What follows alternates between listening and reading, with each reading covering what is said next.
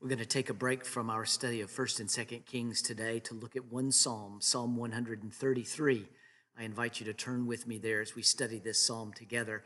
It is actually in keeping with the application that Pastor Andrew's been making for us the last several weeks as we've looked at the life of Elijah and now turned to the life of Elisha. What we find in Psalm 133 is a psalm about unity in the covenant community, in the family. If the Lord is faithful in raising up a leader to lead his people, as we've been looking at, even in times of discouragement and suffering, what happens to those people if they don't come together in the context of unity? That's what we find in Psalm 133. Everything that we've been studying about Elijah and Elisha, now here's application of that.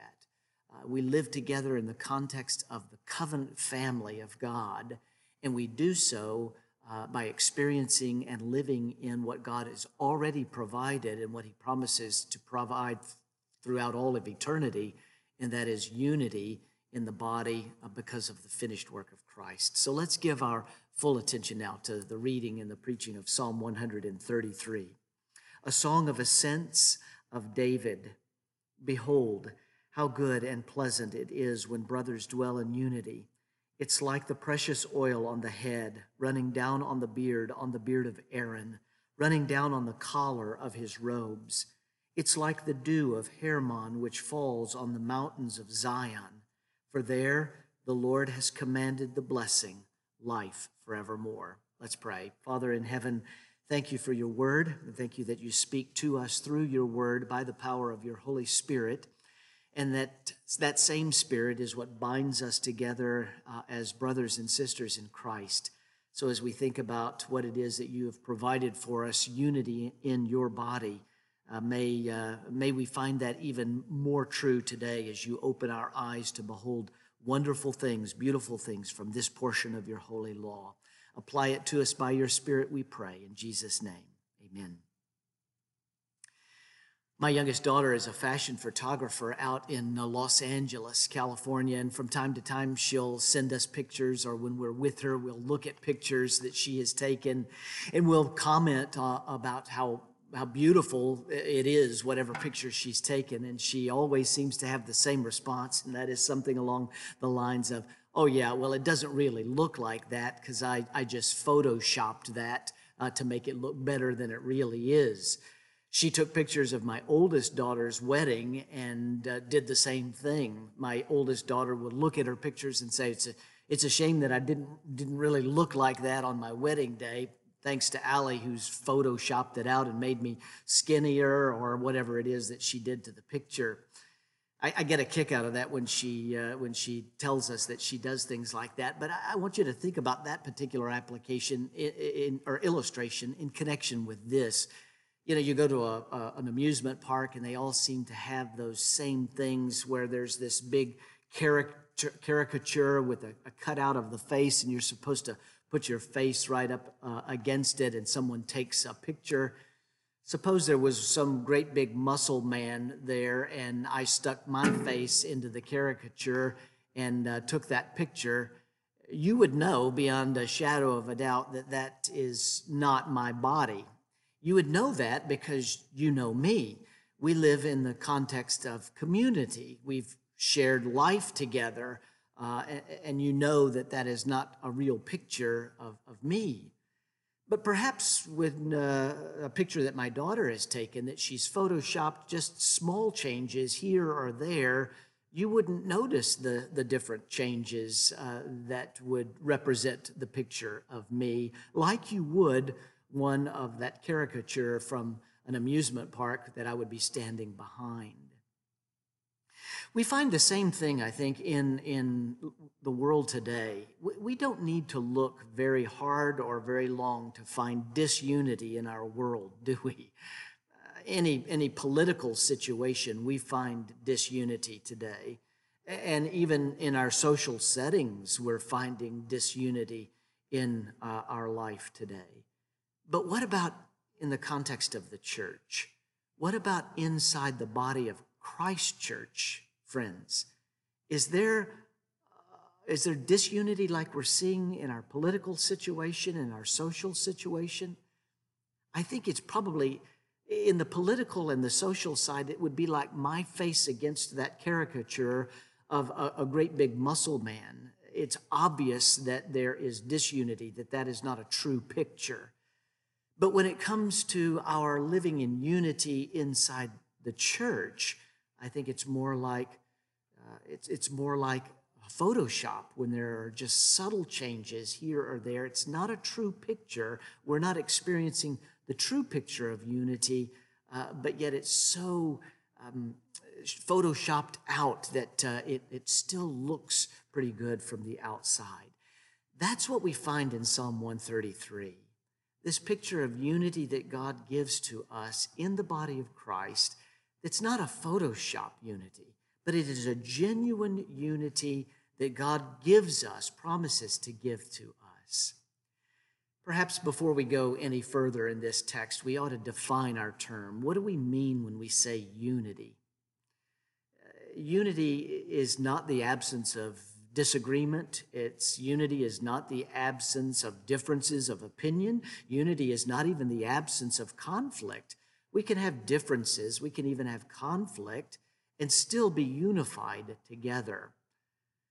For our purposes today, as our study of Psalm 133, let me just suggest this definition.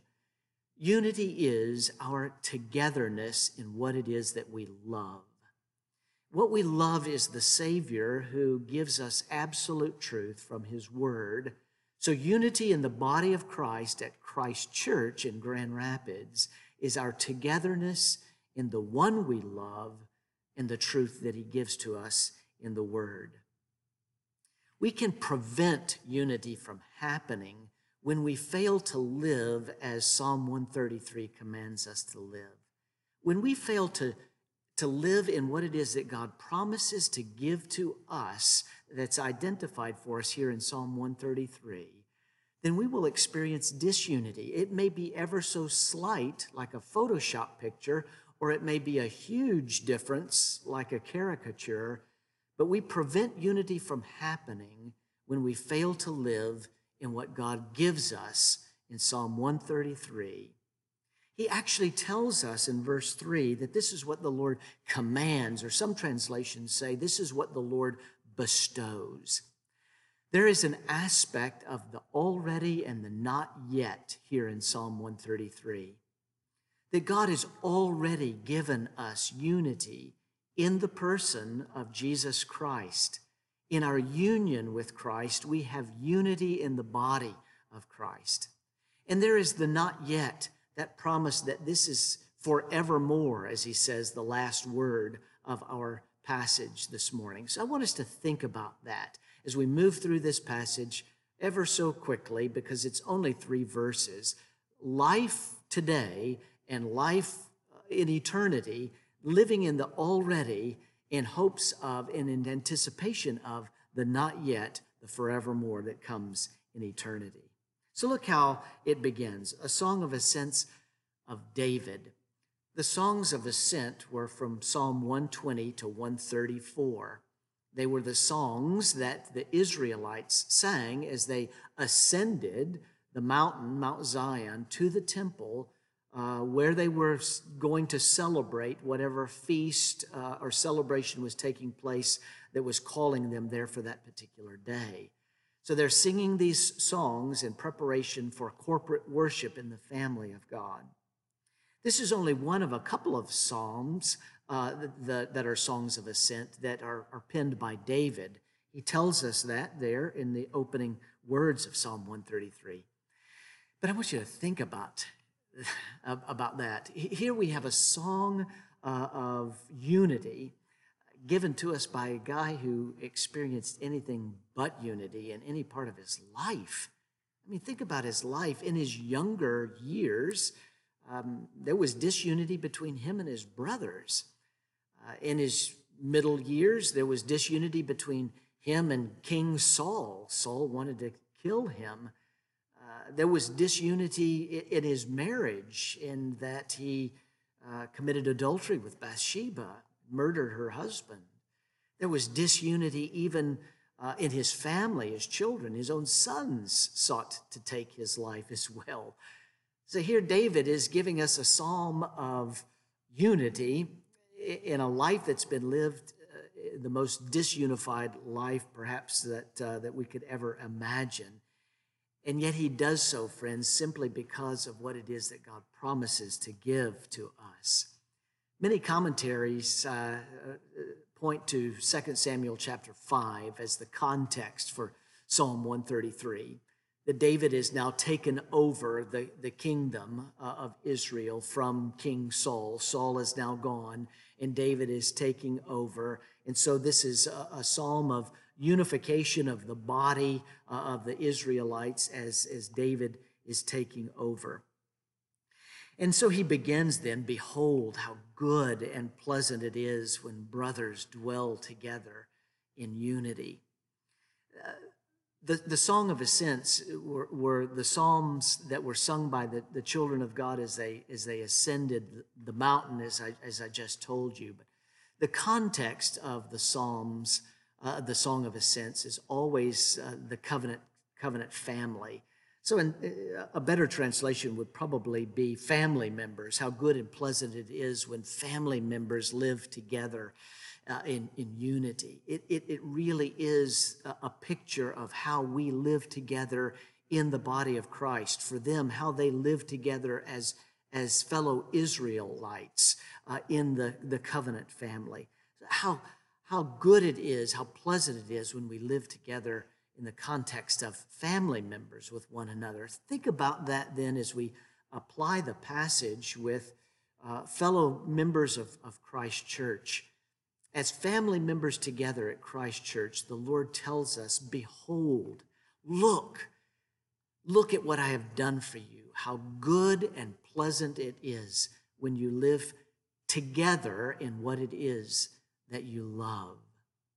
Good, that word that means excellent. Pleasant, that word that means agreeable or pleasing. We read those words from the very beginning of the Bible, don't we? When God looked around all that he had created and said, this is good. And then he creates Eve and gives her to Adam and says, this is very good.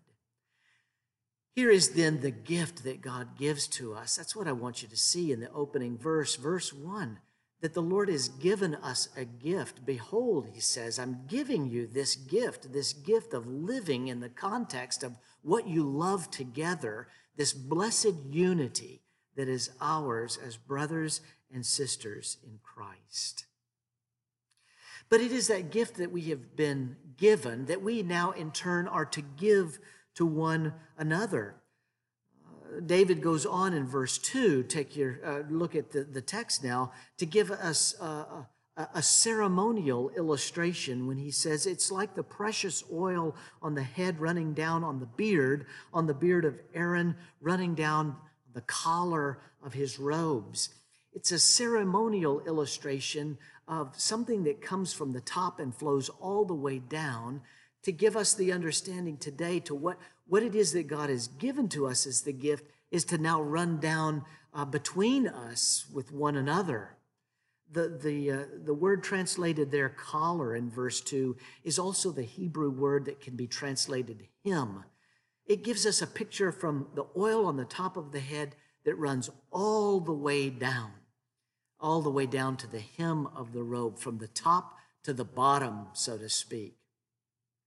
We find the context, of course, for this in Exodus 28 and 29, when Aaron, the first high priest, is set apart, and there is the anointing of him with the fragrant oil, something that perhaps when you were way in the back you couldn't see, but you could certainly smell because it had this fragrant smell. It's the precious oil that is running down, setting apart Aaron.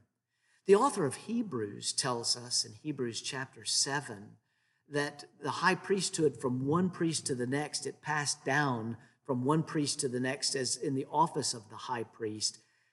But the fullness of that office was not attainable until it was found in the person, the mediator of Jesus Christ. Here's what it is that we're finding in verse 2 of our text. The gift that God gives to us, behold, Here's the gift I'm giving to you. How good and pleasant it is when my children live together in unity. We are now to be living proof of that oil running down from one to the other. That we are to be pouring out oil with one another, on one another, as we live together in what it is that we love. The one that we love, the person of Jesus Christ and his truth that he gives to us in his word. So my question for you today is that a description of your life? Are you living proof of the gift that God has given, that you are now giving to fellow brothers and sisters at Christ Church, living together in unity?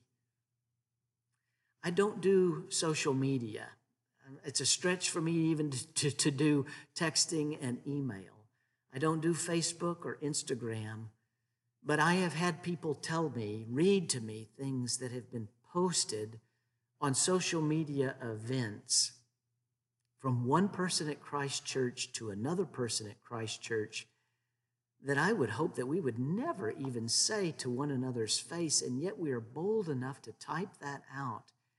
Anything but unity. It is the caricature of a face in a muscle man body. It is so opposite of what it is that God gives to us in the body of Christ. Behold, this good and pleasant thing. There are posts there too that seem, it seems to be that we're communicating only our feelings or our opinions, or we're promoting those people that support our feelings or our opinions. And when somebody else has a different opinion, then we're writing things, we're communicating things to tear one another down instead of building one another up. And what is absent as I'm reading these or as I'm hearing these read to me, what seems to be absent in all of these posts is the foundation of absolute truth. It seems to be built upon our opinions or what it is that we've read or what it is that we believe, instead of what we know to be absolutely true based upon the Scripture. What's absent is the quoting of Scripture. What's absent is that which is good and pleasant, that brings us together in what we love, what we know to be true, found in God's holy, infallible, and inerrant word. Part of our liturgy this morning even was the quoting of Ephesians 4, the first few verses, where the Apostle Paul gives us that one, 7 times he uses, there's one Lord, one faith, one baptism, one God and Father, over all, in all, through all. Friends, that is our foundation. That is what brings unity. That's what the Lord gives to us as a gift. He gives us absolute truth revealed to us from his word, and that is what we together love and live. When we live that out, then we will see the rest of Scripture applied. We will be slow to speak and quick to listen. We will speak the truth in love. We will love one another in our words and in our deeds. That's the picture of unity in this life that God gives to us as a gift and now flows down from us as we are living proof of the oil of the Holy Spirit in our life as we live life with one another. But look at verse 3 now. David ends with another picture of unity, another description of unity, but now not a ceremonial illustration, but a geographical illustration. It's like the dew of Hermon, which falls on the mountain of Zion. It's a geographical illustration because Mount Hermon is on the far northern side of Israel. It's over 9,600 feet tall, just shy of 10,000 feet. It is the only mountain in Israel that is snow-capped. Mount Zion is in the southern part of Israel, just right in Jerusalem. And so we have this picture of Mount Hermon way up to the north, and now Mount Zion, a much smaller mountain to the south. And the dew from the greater falls on the lesser. It's the same thing with the oil on the head that runs completely down. I've seen Mount Hermon. It is a beautiful snow-covered mountain, and the snow melt from that mountain are the headwaters of the Jordan River, which feed then the Sea of Galilee and then all the way down to the Dead Sea. And there is actually a film across the sky. You can see the condensation from the north to the south as the sun comes in and is reflected off of the snow on Mount Hermon. The dew falls through the air all the way down to the south to Jerusalem and to Mount Zion, and there it provides moisture for things that are growing there. It's a beautiful picture now, an illustration that David gives to us. One more time, he's saying, I want you to see this already. What has been done for us, something from the greater that comes to the lesser. And his point is the unity that we have from the greater, from God himself, that now comes to the lesser, to people like you and me. It's for us, he says. It's like the dew of Hermon which falls on Mount Zion. It is the Lord's blessing that he promises to give to us, the togetherness in what it is that we love, that flows from the greater to the lesser, from the top to the bottom. But look how he ends. Now he moves from that for us, for now, for eternity, for the not yet. The already now moves to the not yet. For there the Lord has commanded the blessing, life forevermore. Here is a picture of what God is giving to us today and promises will continue throughout all eternity. The author of Hebrews in Hebrews chapter 12 gives us, he says, you've come to another mountain. You've come to Mount Zion, that mountain that is found in the mediator, the Lord Jesus Christ. It's not just a geographical one mountain, but you've come to the mountain who is Christ himself, our sure Redeemer, our sure mediator. And then John, in his apocalypse in Revelation 21 and 22, he says, behold, there's a new Jerusalem, a heavenly Jerusalem, and God is present there. That's the picture of what is to come when Christ comes a second time, that he'll dwell among us again like he did in the Garden of Eden with Adam and Eve. He will continue to be our God. We will continue to be his people, and he will dwell with us in the new heavens and the new earth, the new heavenly Jerusalem. There's the promise that God gives to us today, friends, that from the greater to the lesser, in this life, he promises to give us the good and pleasing gift of unity. And now we're commanded to live that out, not only in this life, but life forevermore. Friends, listen, please, carefully. I am not suggesting to you just to get off your Facebook accounts, get out there, be nicer to one another, quit being mean to one another. That's not what I'm saying. I am saying the Lord is given to us through the power and work of his Holy Spirit. He has given us the gift of unity, togetherness in what we love. And now we are to drip that togetherness. We're to drip that oil from the greater to the lesser. We are to be living proof that this gospel is true. We know it's true because we can see it at work in the way we love and treat one another. You remember how Paul put it in that chapter 13 of 1 Corinthians? These three will abide: faith, hope, and love. But the greatest of these is love. Why did he say it like that? For this reason, the already will become the not yet. Faith. Already, we're living by faith in what is unseen. But the day is coming when Christ will come again, and our faith will be sight. We won't need faith anymore because we will see and believe. Hope.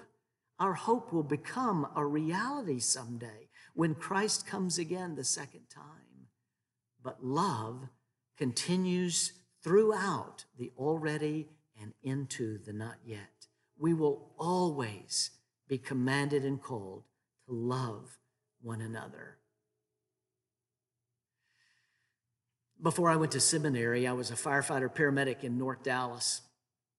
One of the last fires that I fought before I retired and went off to seminary was an Old Town Cafe in downtown Louisville, where I was. I was on the first engine company that pulled up. It's a small restaurant, but this thing was fully involved. It was about 3 o'clock in the morning. It had been burning for a while before somebody passed by and called 911. We pulled up, and this thing was ripping. So we began to pull lines off of the one side of the engine that was closest to the building. We pulled off a couple of 2-inch hand lines that we would take in the front door. We pulled off a 3-inch line that went to a standpipe on one side, and we pulled off a 3-inch line that went to another device to the other side. The deck gun on top of the engine was squirting water. From all of these different aspects, we had water to do one common purpose, and that purpose was to extinguish the fire. When the fire was out, and I came out of the building, out of the structure, I went back to the engine to get some water and to take a break for a moment. And I looked down, and it was just utter chaos. All of these lines going this way and that way, running to this device and that device, and tangled with one another on the ground. It just looked like a complete mess. And then I walked around to the other side of the engine, and there was one 5-inch supply line that went from the intake to the engine to a fire hydrant about 20 feet away. And what a beautiful picture, I thought. One supply, one main supply of water coming in, and on the other side, utter chaos, but yet for the sole purpose, one purpose, to extinguish the fire. And there is a picture of Psalm 133. The one supply is God himself, the initiator of the oil that runs down, the initiator of the dew that falls down. And from that one supply, now there may even be chaos. We may even have disagreements. Should I wear a mask or not wear a mask? Should I come to the parking lot service or not? And should I stay home or not? All of the disagreements that we may have. Because we have them doesn't mean that we have disunity. Doesn't mean that we're standing behind a caricature. It simply means that this is an opportunity that God gives us in the already to live in what he has commanded, the unity that is ours, the togetherness in what we love, Jesus Christ himself. Thanks be to God. Let's pray together. Father in heaven, thank you that you have given us the power and work of the Holy Spirit in our hearts and in our lives. Bless us today as the saints of Christ Church. Bind us together. Make us one body, the body of Christ, loving one another in what we know to be true, your absolute truth, your word. And we pray it in Jesus' name.